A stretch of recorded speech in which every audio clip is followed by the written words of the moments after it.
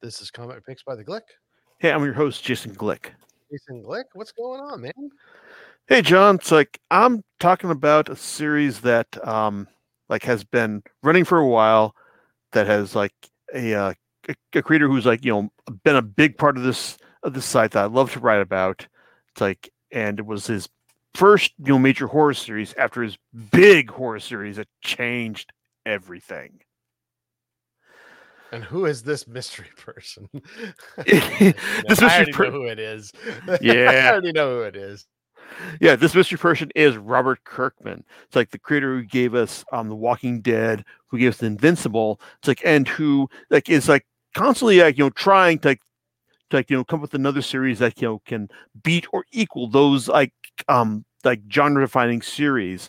It's like on his own terms, because it's like you kind of figure after you've created a series that that actually managed to go up in sales each issue, like The Walking Dead did, and spawned a huge TV franchise, as it did.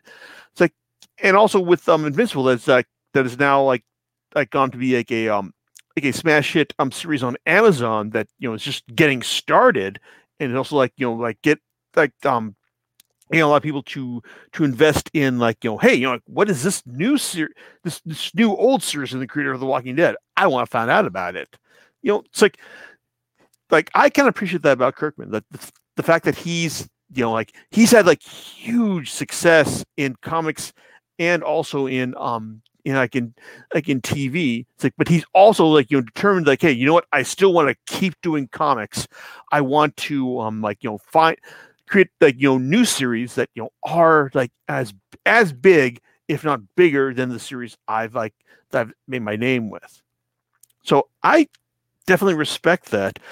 And that's why I'm always gonna give Kirkman the time to to as far as what he's doing for new series, because the Walking with series like The Walking Dead and Invincible. I mean, it's his legacy is secure, right there. He doesn't need to do anything else. But I love him for the fact that he keeps wanting to try, and I'm always going to give him the time of day to do that. And that brings us to one of the first major series that he did to capitalize on his post Walking Dead TV success. That would be Outcast, because and it's interesting because, as he tells us in the final volume, it's after The Walking Dead hit big, his creative people, his agents in Hollywood tell him, hey, you can probably get some people to greenlight a new series after this, just based on the fact that you're the guy who did The Walking Dead. So Kirkman was thinking okay, well, what do I want to do here? It's hey, it's exorcism. That's always been something I've been fascinated with. So I want to see what I can do there. And it was interesting to read that that Outcast was kind of a series that the comic series was kind of reverse adapted, from Kirkman's pitch for the series to Cinemax. And that's fine and all. Because Kirkman has the skills to to pitch a series and make and make it work on its own terms. I never watched Outcast because this is back in the day when they still bundled cable subscriptions together. It's I didn't get Cinemax, so oops.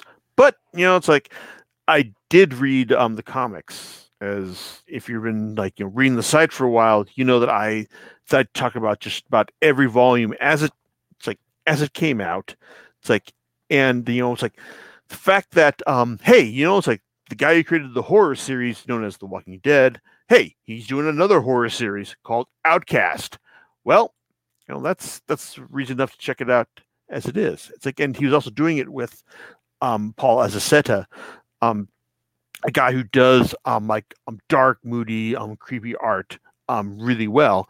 And he does this and he does a good job of selling Outcast's creepy, moody vibe. It's really well over the course of its 48 issues. But what is Outcast about? Well, Outcast is the story of Kyle Barnes.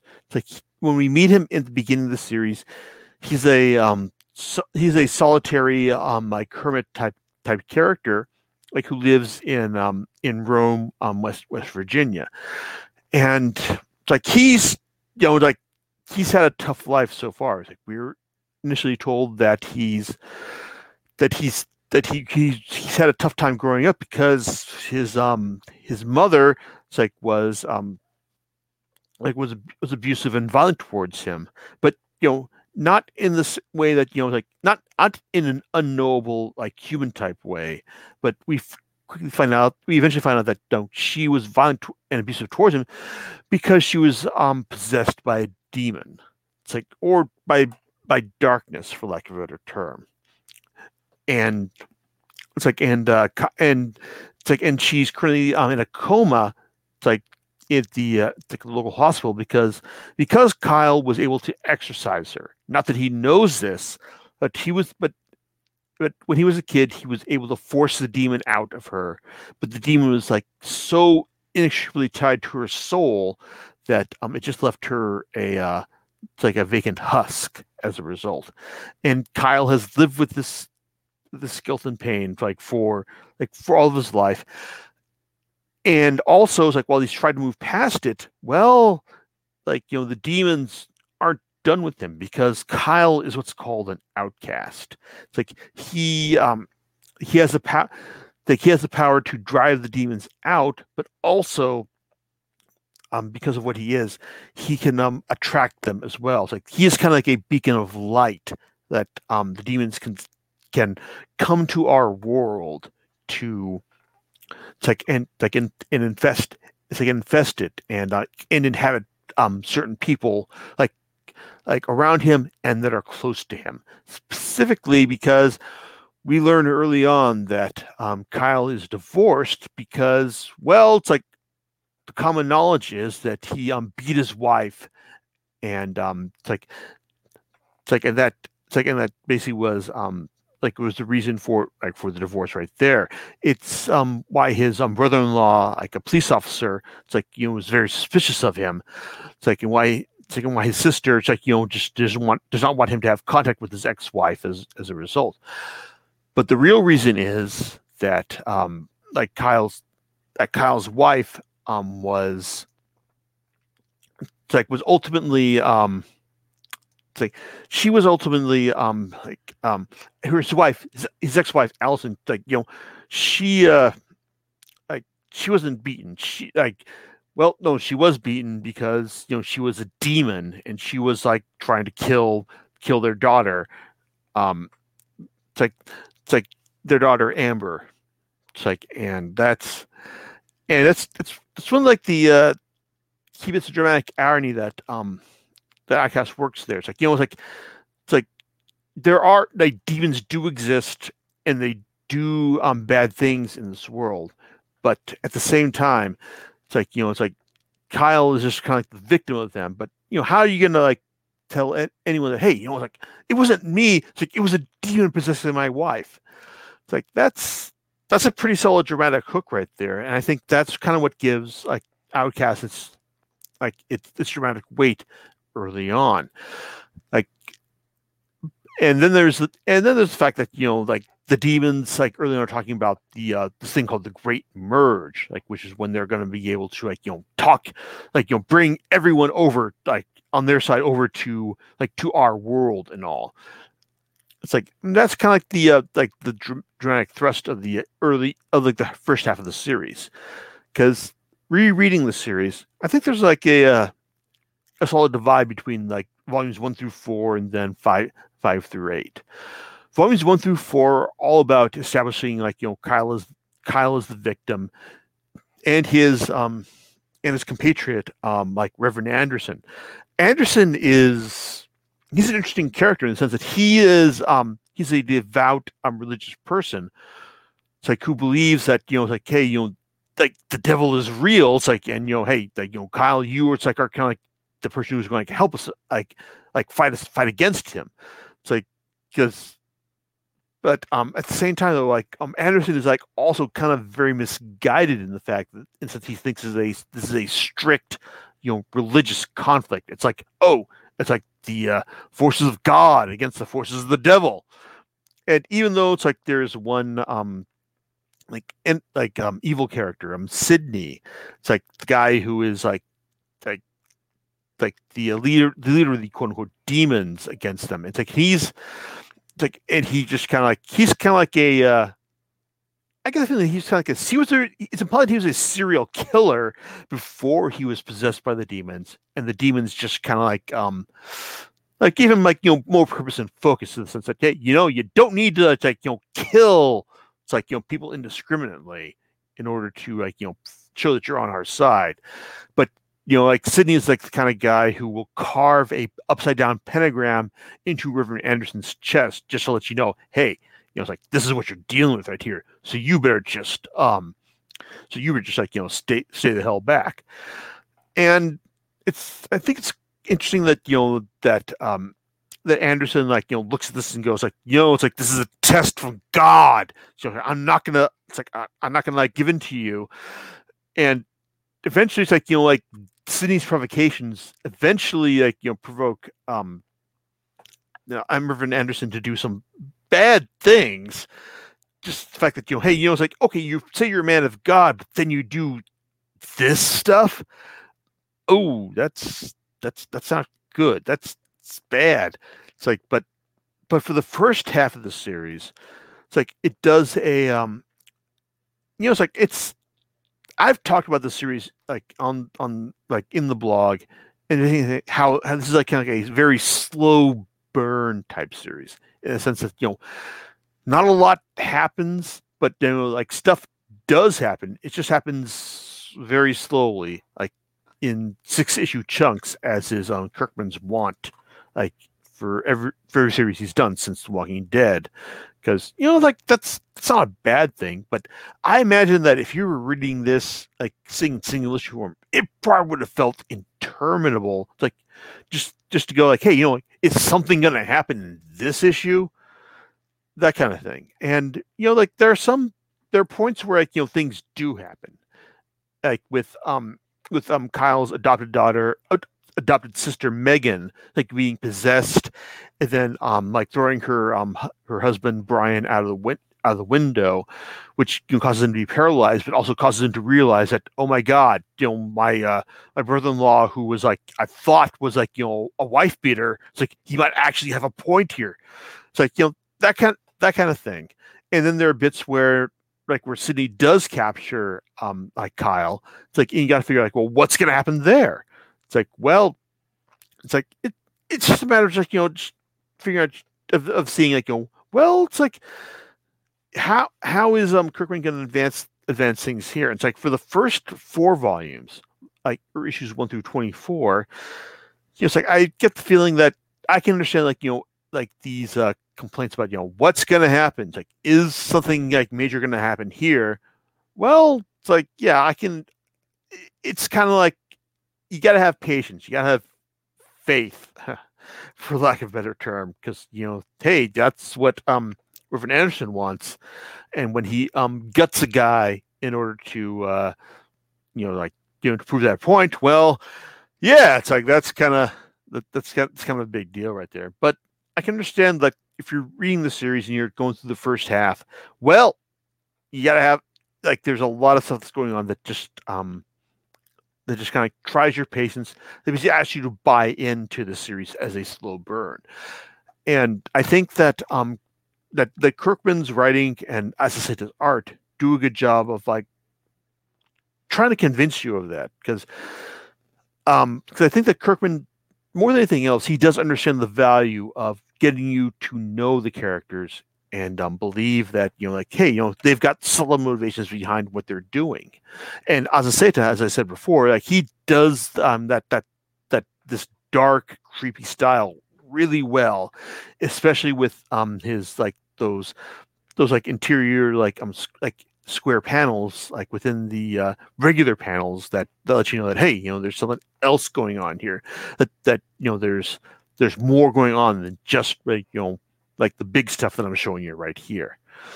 But I guess that kind of brings us to the back half of the series because with volume 5, like things start picking up because we because while because while Kyle is like shown to be like kind of an amateur exorcist like for the first half, well, he starts coming into his own in the back half, specifically when a person close to him starts like shows up and just starts showing him like, yeah, this is what you can do with your power.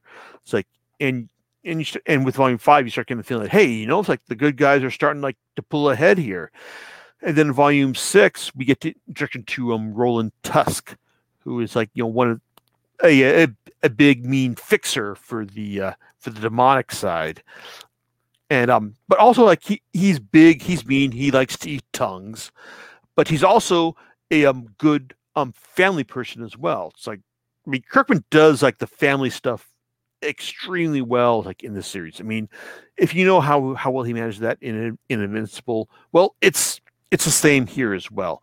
Because with Tusk, I mean, it's just like it's just amazing just how he manages to make this guy seem like a genuine like villain, but also just kind of like kind of sympathetic as well, in the sense that he loves his wife, like, and he loves his kids, like who they are. But then when he realizes that, oh, wait a second, this great merge that my side has been talking about, they're going to cause my kids to not be, the kids that I've known for my life. Oh man, I've got to do something about that. Like that's a good, solid, like character-driven reason for doing what he does. It's like, especially in the final volume, because the like as the series goes on, like it starts to like be framed as a standoff between the Kyle's camp and then everyone else in West Virginia. It's kind of like, if you remember like the Branch Davidian stuff like back in the 90s, it's like, just give you an idea of how old I am right there. This is kind of like what's going on here, like as the series moves into its final act. It's like, except that the guys in the compound, they're the good guys, and the people who are advancing on them, well, they're the ones who are like, being like demonically possessed and all. And that's kind of like where things are with the final volume, because like because with when volume 7 left off, it's like it kind of like it implied that, hey, it's like Kyle, it's like Kyle's team had was getting a big boost from the divine or the light side, for lack of a better term, because it's like, while Reverend Anderson loves to talk about this stuff in like, hey, it's like God is on our side and all. Well, it's like the overall like arc of this. It's like, it's not like being about like good and evil, or God and the devil.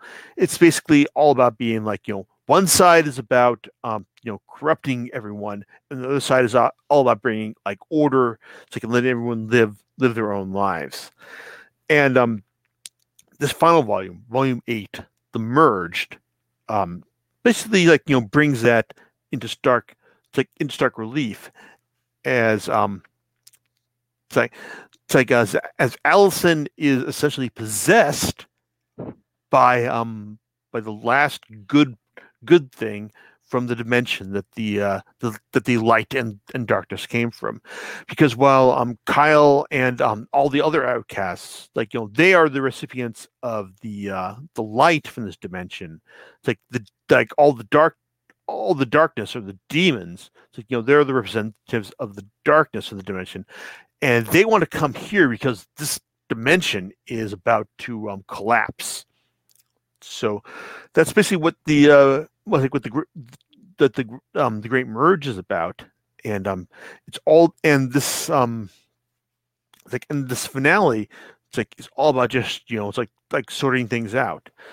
It's like, and does it work? Well, I think it does, but I think it does on the fact that like Kirkman is a solid writer, and Azaceta is a solid artist, like in the end, because it all kind of comes down to the fact that like in the end that Barnes has to deal with the fact that what his mother, while she was possessed by a demon, did to him.